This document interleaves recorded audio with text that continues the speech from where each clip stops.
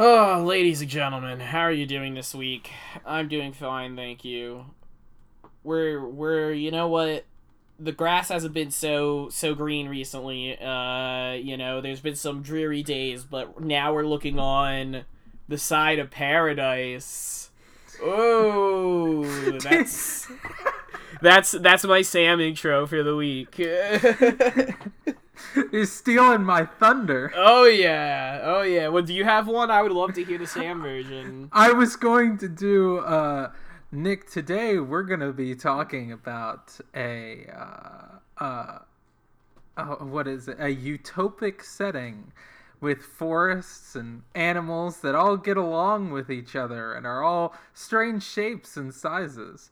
We're not talking about Star Trek. We're talking about Spore from EA Games. Oh, what the...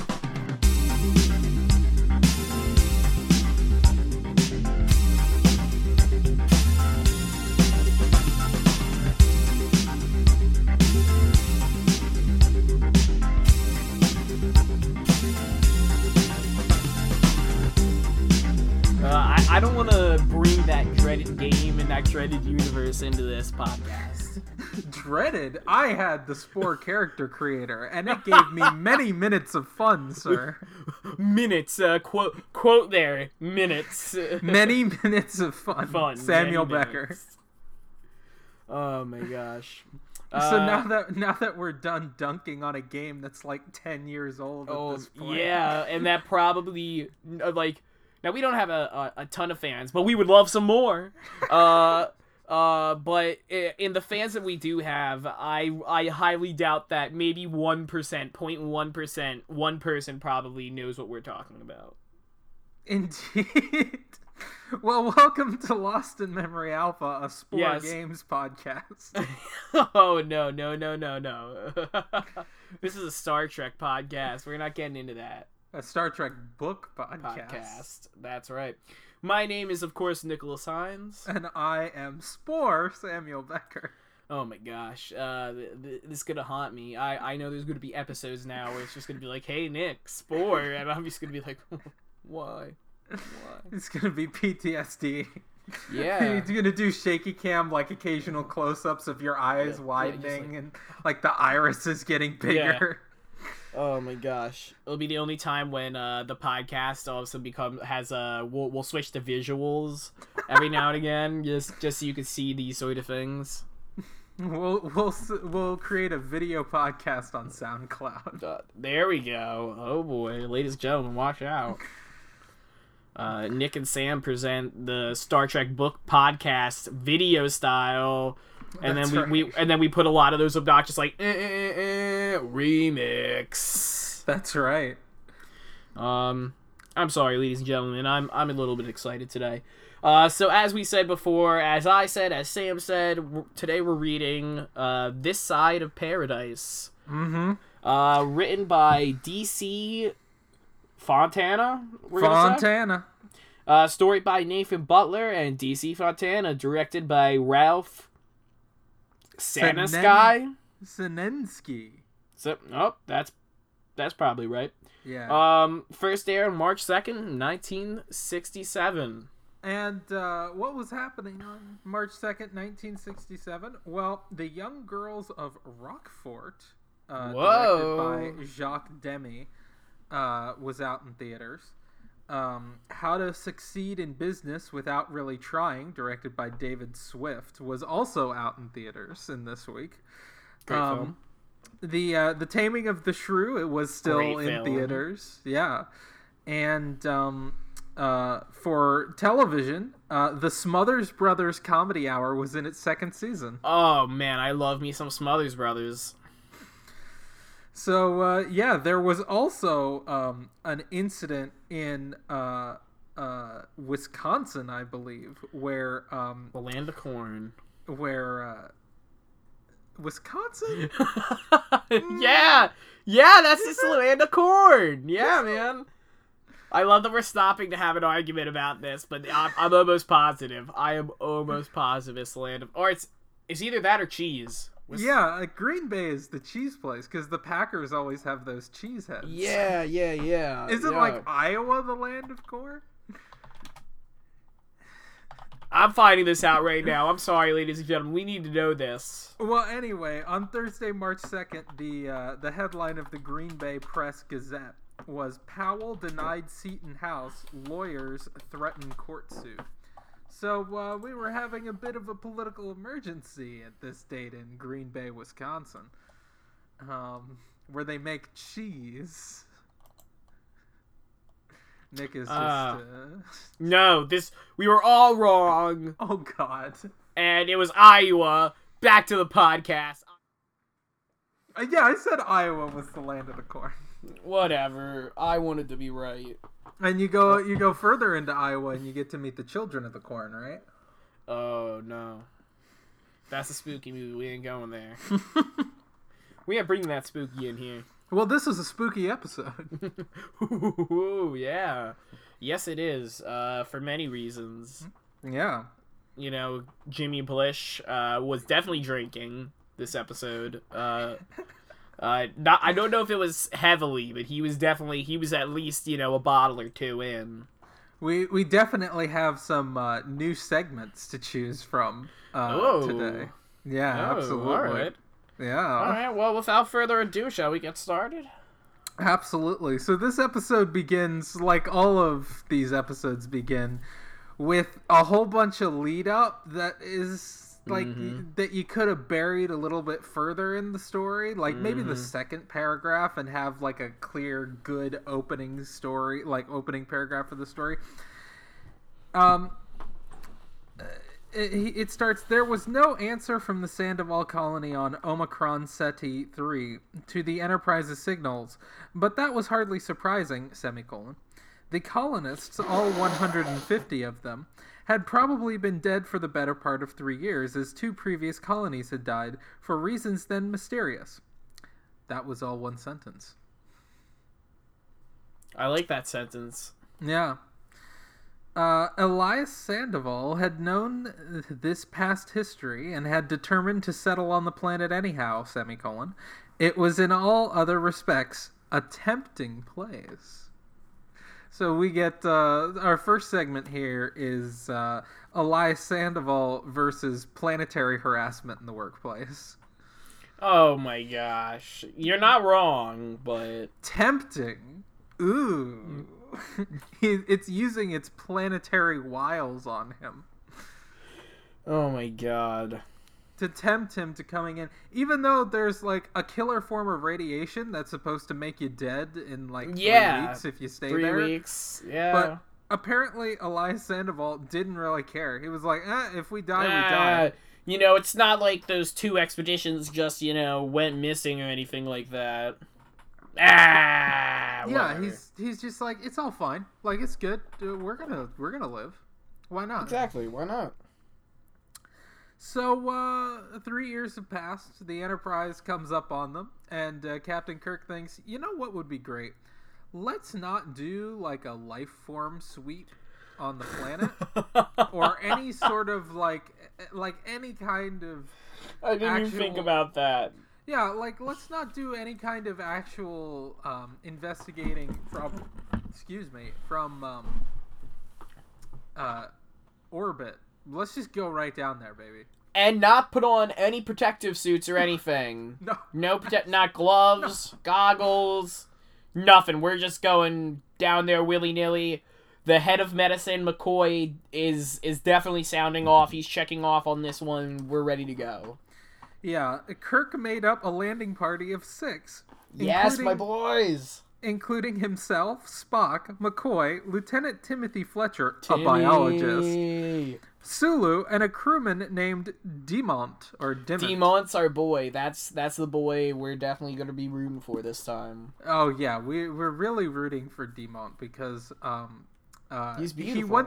He once shared an episode with, of course, fan favorite R. Dyken, where they're stuck on a pretty deserted planet together. Like, they've got both of their legs are chained to each other, and they have to like survive a buddy cop sense throughout the entire episode. And at the beginning of the episode, our Daikin doesn't really like him because Demont is a very charismatic man, and our Daikin's also charismatic, but he's not as charismatic as Demont. But by the end of the episode, they've become very close friends. You know what? That warms my heart every time I read that story. Yeah, every time I hear that story. Yeah, I mean, it's one of the best Star Trek. It really exemplifies what Star Trek is about. 100%. So, they come to the location of the Omicron. Yeah, the Omicron, like the settlement. people, we'll just call it a settlement, a farm. They come to the location of the settlement. They're like, oh, so this is where like the ruins are. And they're like, wait, these don't look like ruins. I guess they're dead. And somebody says, hardly that, sir. A big... No, please, go ahead. My bad. A big, bluff, genial-looking man, clad in sturdy work clothes, had come around a corner of a building, with the two others behind him, similarly dressed and carrying tools. That is the introduction of dun dun dun Elias Sandoval. So if I was the captain, I would have definitely gotten scared by just hearing some other random ass voice, and I definitely would have had my phasers out ready for something if I haven't already shot them. Hopefully on stun, but you know what? In the heat of the moment, shit happens. Maybe that makes me a bad person. I don't know. I mean, again, to reiterate, these guys went down onto a planet that kills you with radiation within 3 weeks of staying there.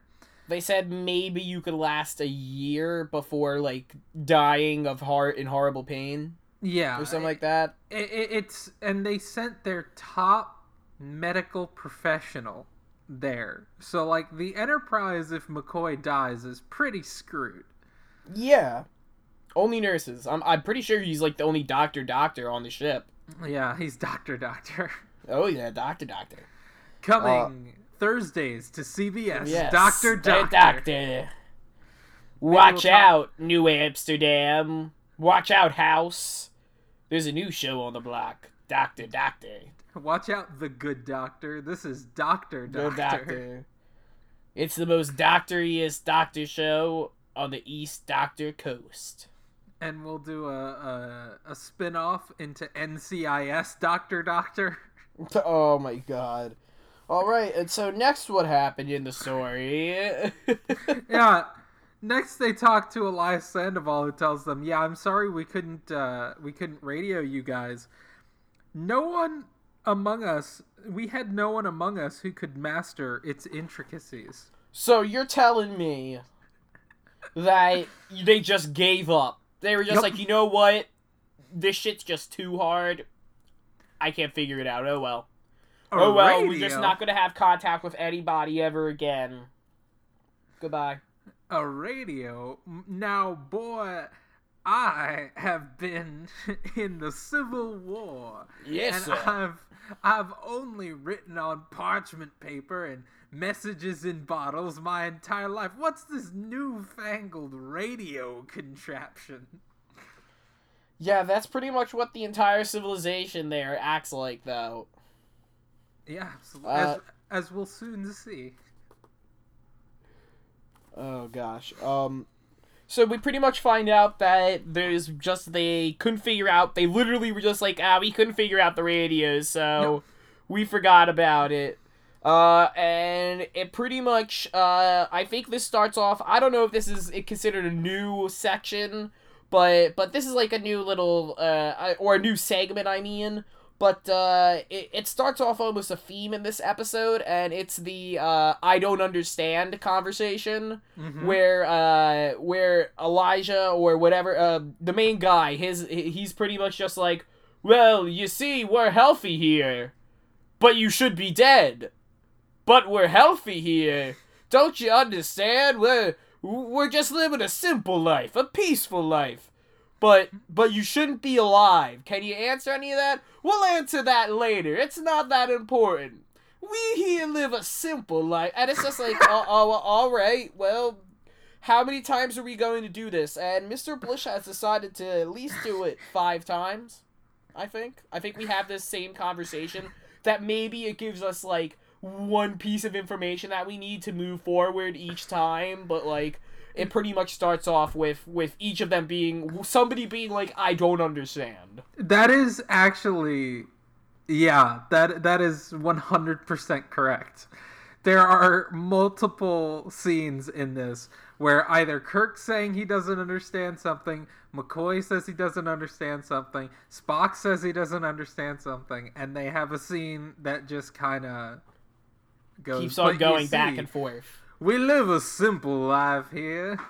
There's no descriptions in this story either, by the way.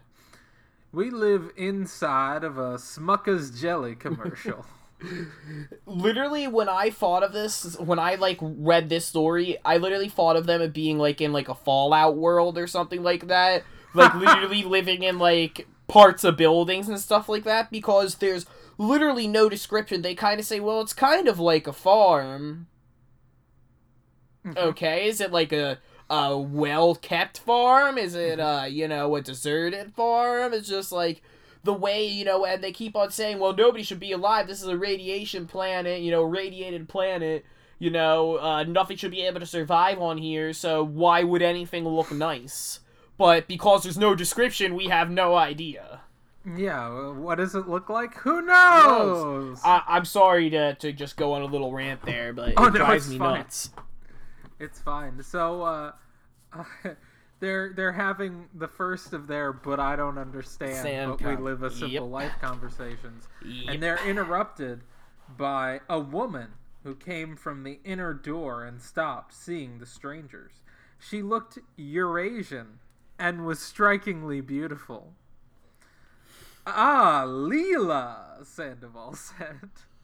Ah. It might be Lila, but I just wanted to say Leela because. Well, that's better than I thought. I was gonna say maybe some sort of Leia or something like that. Leia. Yeah, I have no idea. I'm awful with names. Princess Leila. Leila. Lali. Leela. I don't know. Okay, next. She says something very interesting, which is that she and Mr. Spock have met before.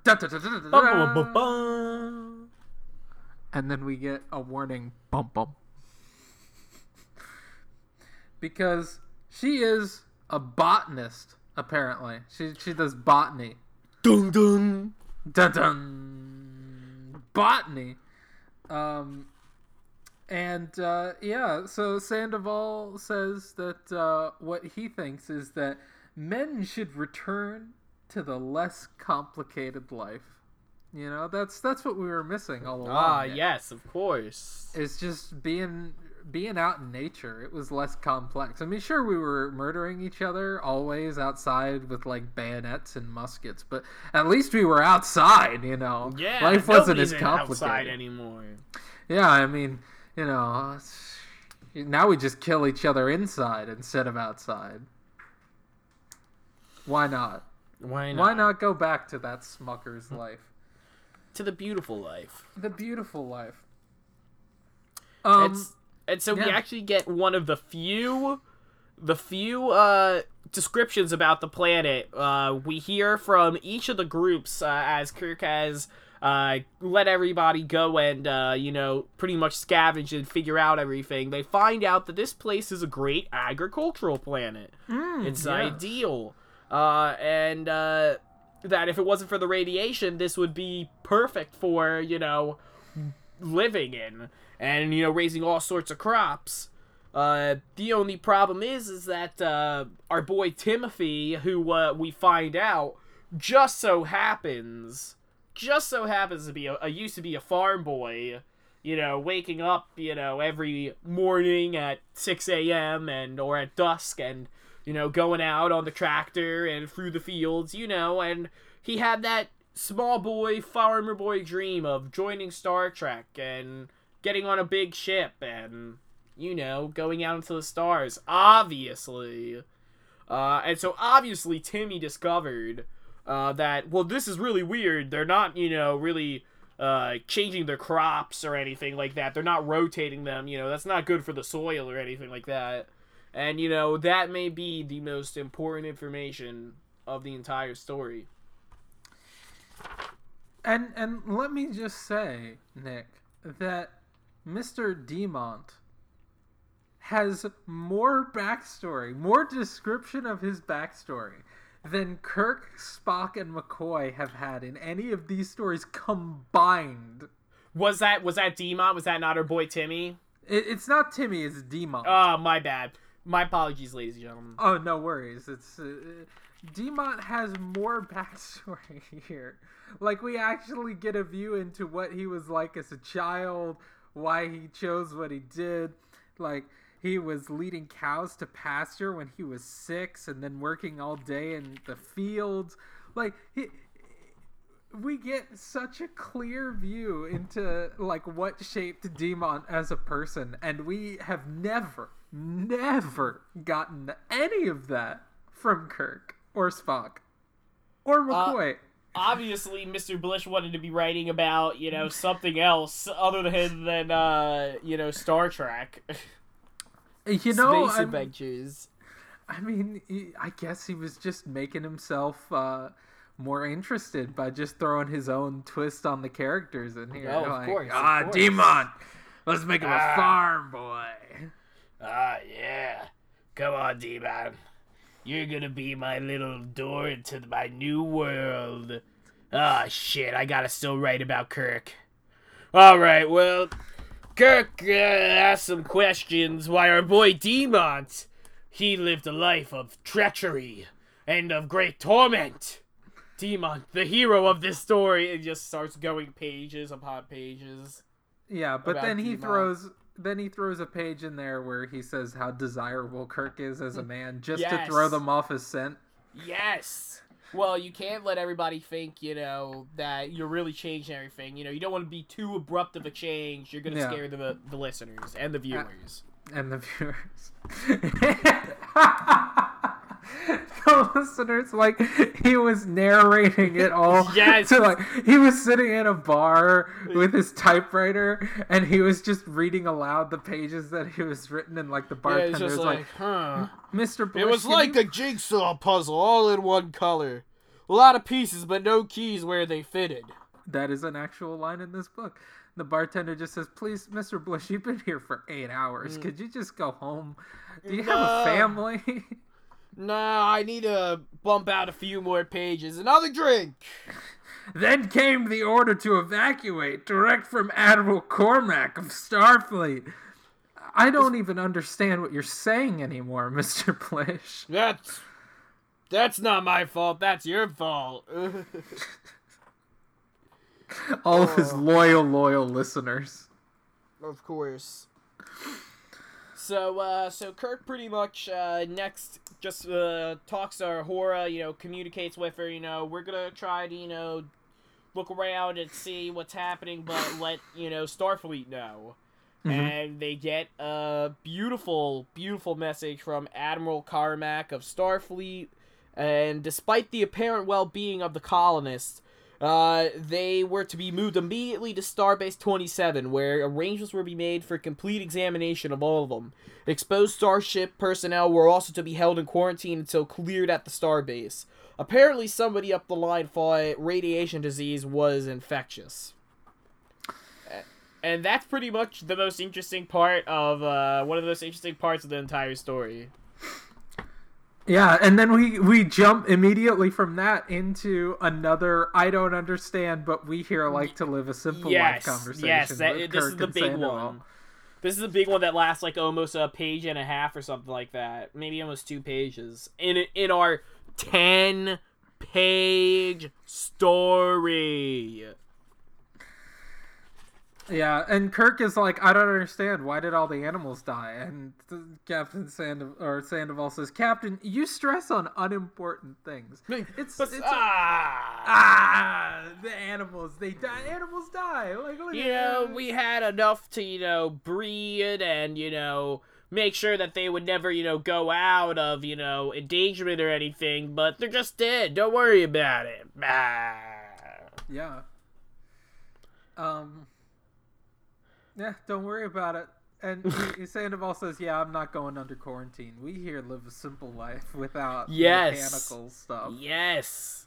And then this was the one part of the story, what's coming up right now, where, because I guess I accidentally overlooked it, it literally says it was Spock who had finally given the key. He was standing with Layla, whatever we're gonna call her, looking out over a small garden, checking the tricorder. And I guess I missed that little bit, so all of a sudden I started reading nothing he said, not even the insects, and I'm just like, whoa, where in this conversation are we? And because there's so little description, this is why I'm getting so mad, is because, like, just because I missed one sentence, we're in a whole nother place and a whole nother thing. And, like, all of a sudden it wasn't until halfway through this scene that we're just about to talk about where I realized that this was Spock and Leia or whatever. Well, you didn't think it would be weird to say to Kirk to say to Sandoval, I have never understood the female capacity to avoid a direct answer on any subject? No, I don't think that would be weird at all. I think that's perfectly fine. Kirk to say to Sandoval, why did the animals die? You females, you're always trying. Aren't you cute? But anyway, there's an attempt at some sexual tension between... Oh yeah, some really uncomfortable sexual tension. Which brings us to our segment today, Mr. Spock versus sexual harassment in the workplace. Ooh, yes, I guess this is a segment of that. Because she is clearly crossing a boundary here. Oh, 100%.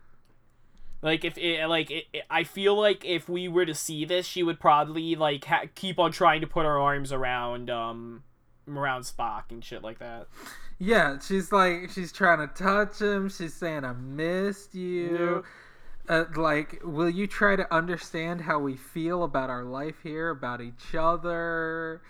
And yeah, it keeps on being like you and me, about you and me. It's like, whoa. This is about us, baby. We're gonna be together forever. And it's like a little extra creepy because since we never, Spock never says anything about him knowing anybody from here. It's just like, oh, I didn't realize, you'd be alive and everything. This is weird. It's just like, but no, apparently there was some sort of love interest maybe or something like that. But it's just really kind of put to the side. But like, it's just like a weird little part that's just like, this is where we needed something to go astray so that we could push the plot forward. Yeah, so like she brings him to these pods that are laying in the grass. What I thought, just as a quick aside, from theory standpoint, I thought that this was going to be kind of like Invasion of the Body Snatchers. I was just going to say that! Where, like, they're so the planet grows a different person because they're saying, like, nobody has scar tissue or injuries anymore. Yep. And so I thought, like, it was Invasion of the Body Snatchers, like, they were growing another person. But no, the pods open up and it just, like, shoots pollen into Spock's face. And it makes it sound like it's literally, like, acid to his face, so, like, he's all of a sudden, because he literally is, like, screaming, like, oh, I'm not human, you don't know what this is doing to me! And then it works exactly like the way it did on everyone else. Yes, that's the best part! And it's just like, there are no side effects, just this scary yelling! Yep, and then he and Layla, they get busy, apparently. Yep, and then it's probably one of the best parts of the story, because within maybe a half a page, it literally, I'm just gonna go right to it, because it's probably the best part of the book for me. It literally goes, Flutch was now caught, next, then McCoy, then Sulu, then DeMont, and then finally Kirk himself. Yep. And so we don't get any explanation. What we have skipped is literally them being like Kirk and Spock being like Spock, where are you? And Spock's like, I'm different now. I'm not gonna listen to you anymore. I have feelings. Yeah. And that's the whole conversation that we skipped. But literally, they have that small conversation. It's half a page. And then all of a sudden, they're like Mr. Blish was just like, I don't really have time to, do the rest of this story or anything. So, then everybody else got. Yeah, everybody else got, except for Captain Kirk, and this is the James Blish throwing everybody off the set. Kirk alone was unaffected. Like, guys, he's still no reason. Never, and I kind of remember this episode. But even in there, it didn't really... I don't think there was really, like, a reason or anything that Kirk was, like, immune. He just was. Well, it does leave a little bit of an Easter egg here, where he says, like, as peace and love and tranquility settled around him like a soggy blanket, he was blazing. Now, he wasn't 420 blazing it. He was blazing as in upset. Of course. We gotta be adults here. Yes, obviously, this is a mature podcast for mature listeners. Yes. We're all smoking pipes after we log off here. We're all very sophisticated gentlemen. Yes, of course. Who definitely do not laugh at 420 blazing jokes. No, we do not. No, we do not. No. We're definitely not smirking at each other over the Skype right now. No, sir. No. So anyway, the next few pages is just Kirk trying to get a hold of the rest of somebody. The crew. Yeah, McCoy starts like sending up pods into the Enterprise, which makes Kirk more and more upset. And Kirk goes back up to the ship, and Uhura says, "No, I've just cut off all communications. It's better that way." Because the pollen just made its way into the air ventilation system of the Enterprise. Everyone's going to the transporter room so that they can see paradise. Kirk is very upset. He calls Dr. McCoy. That brings us to our second, or not our second, but another new segment. Because he calls up Dr. McCoy, and Dr. McCoy says, "Why, that's fine," McCoy said. His accent had moved considerably south of the Mason-Dixon line, almost to his Georgia boyhood. So now it's Nick and Sam attempt to do Southern accents like McCoy does. Yes. Oh, boy. Yo, y'all come right down now. That's right. Never mind that. I know. You want to do something? Yes. You always were a stubborn cuss, Jimmy, but you'll see the light. Oh my god, I don't know if I can do this whole thing. I'm not concerned with any physical or psychological aspects there, Jimmy boy. We're all perfectly healthy.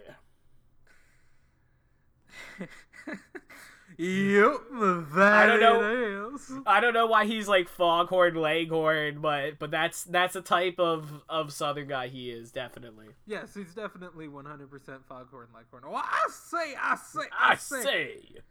Jim, have you ever had a real cold Georgia-style mint and julep? Of course. I love how they talk about it like 2 or 3 times. They literally keep on being like, he's going to create something called a mint julep. Yes, that's the next thing. I heard that's a drink. And it's like, that was very funny, Mr. Blish. You really did that one up. He goes to Sandoval's house. He beams back down to Sandoval's house, trying to understand the meaning of everything.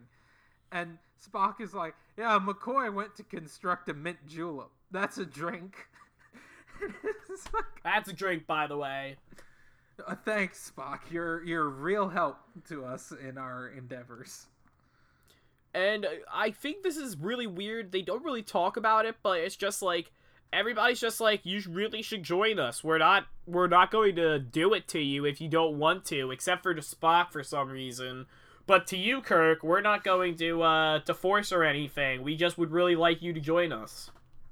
Yeah, and also the mint julep scene is the third I don't understand. Oh, yes, it is. We here live a simple life. Yes, it is. Yep. Except that this time they kind of talk about the spores like they're microorganisms or whatever, but we live a simple life. Of microorganisms, but we live a simple life. Excuse me. Yeah, and so then we have a sequence where Kirk goes back. He's by himself on the Enterprise.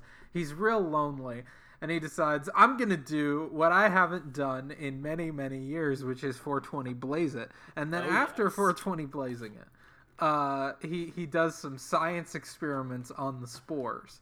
Because obviously he knows how to do this. It says here, it had been decades since he had done anything like this, but he remembered from school days that one must run the objective lens down to the object, and then focus up, never down.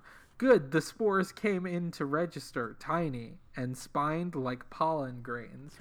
Of course, this captain who's been on countless adventures, done millions of things, remembers that, one must run the objective lens down to the object and then focus up, or then whatever the hell it is. It's just like, all right.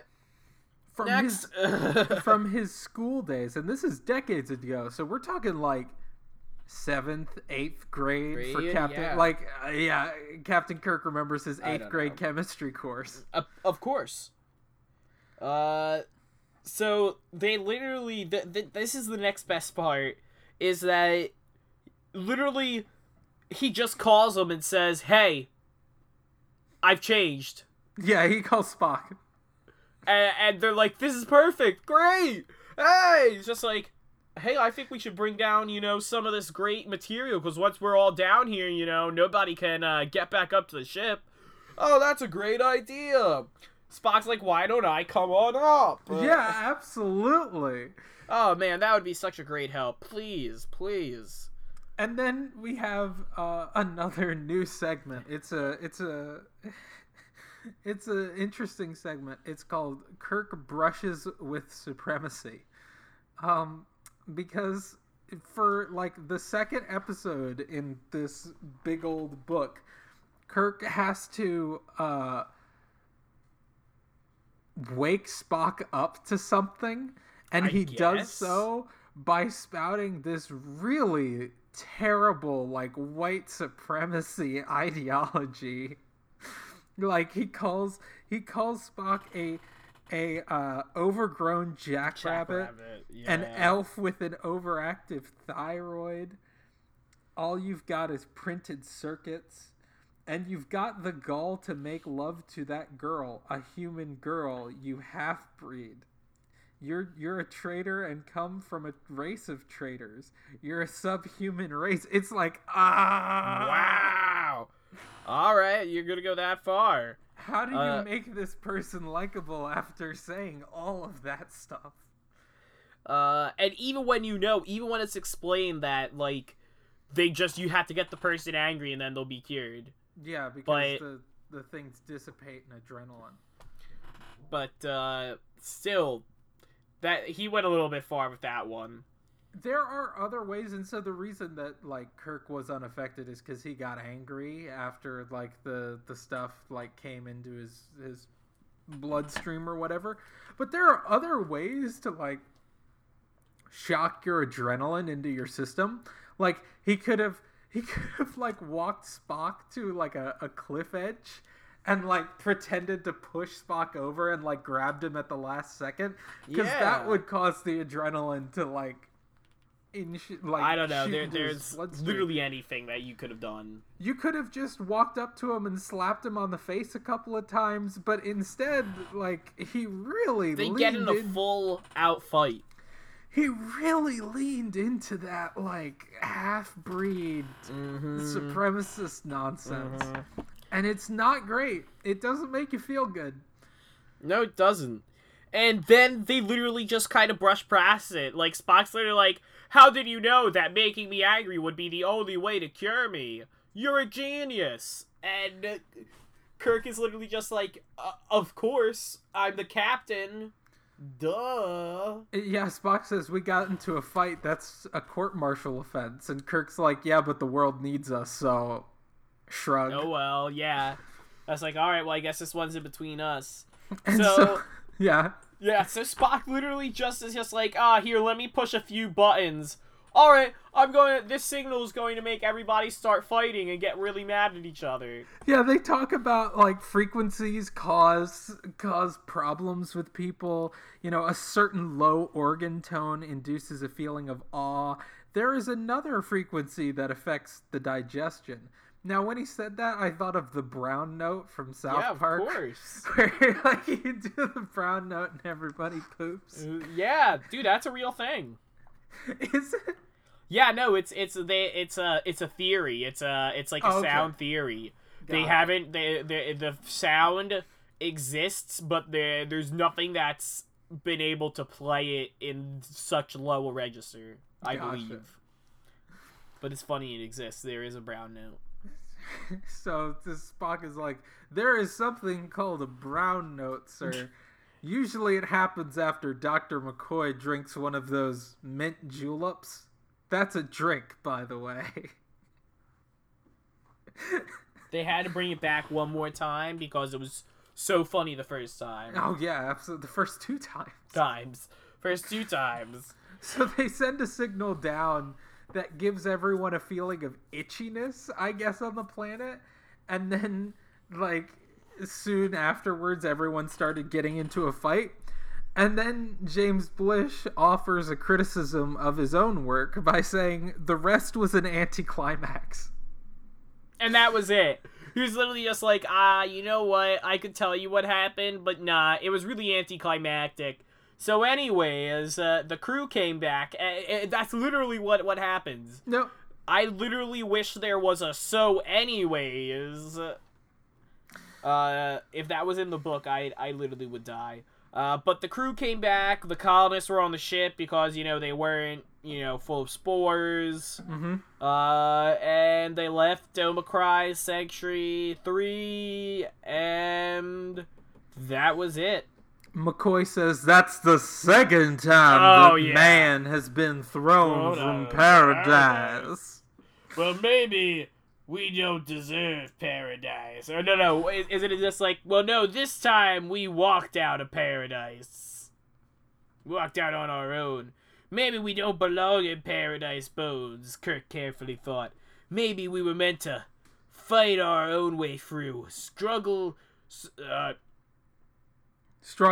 Yeah, struggle. Sorry, I all of a sudden I thought it went. I skipped a sentence and I went struggle of loots. Struggle of loots. Yeah, struggle. Claw our way up, fight every inch of the way. Maybe we can't stroll to the music of lutes, Bones. We must march to the sound of drums. And that's beautiful. It's poetry. It's I love it. I thought of I don't know. I thought of when I read that, like, Charlton Heston at the beginning of Planet of the Apes. Does man still make war on fellow man? Like, 100%. Oh my god. So that pretty much ends this really lukewarm story. Well, the last thing that we have here is Bones asks Spock what he thinks of the whole ordeal, and Spock says, for the first time in my life, I was happy. Bum, bum, bum. We tore happiness away from Spock so that he can suffer for a lifetime. Oh yeah. He can suffer just like the rest of us. That's right. All right, well that's all, folks. And it's just like we end on that. Da da da da da da. So our next episode is The Devil in Reach. It's a good 16-pager. And we'll have some heftiness in here. So it looks like this maybe is a Jimmy Blish favorite, hopefully. He was given a little extra cash. They threw an extra 20 his way and said, "Could you give it another 6 pages, Jimmy? Could you do that for us?" And Jimmy was like, "You're goddamn right, I can. I'll write the shit out of that." Yeah, I'm excited. I think, Jimmy, it already starts really cool. I see he literally just caused Junus was an ugly planet. That's beautiful. We're already starting really well. Mm-hmm, I can't wait to read the rest. It's not built or stacked like Khan was. Oh, no. Oh, my God. I hope we come past something as amazing as Khan and as good as, as wholehearted as This Side of Paradise. Absolutely. Some poetry in This Side of Paradise. Well, ladies and gentlemen, we'd like to thank you for listening to us ramble through this episode. Please give us a like, a comment, subscribe, let us know what's happening. Yeah, absolutely. Let us know what your favorite James Blishism is so far. And we'll try and beat that one into the ground as well. Yeah, we're just about halfway through this beautiful book. Starting to work on what we're going to be doing next. I don't want to let the cat out of the bag yet, but we got something special planned. Oh, we definitely have something special planned. That's going to be very, very interesting. That'll be an actual novel, and not just these short stories. Yes, yes. But man, congratulations, Nick. We're chugging along through this book. Yeah, dude, I can't believe we're really getting this far along. Well, ladies and gentlemen, we've definitely been enjoying doing this. We hope you've been enjoying listening, and we'll definitely see you on the next episode. Absolutely. I'm Nick Hines. I'm Samuel Becker. Live long and prosper. And peace and long life. Peace out.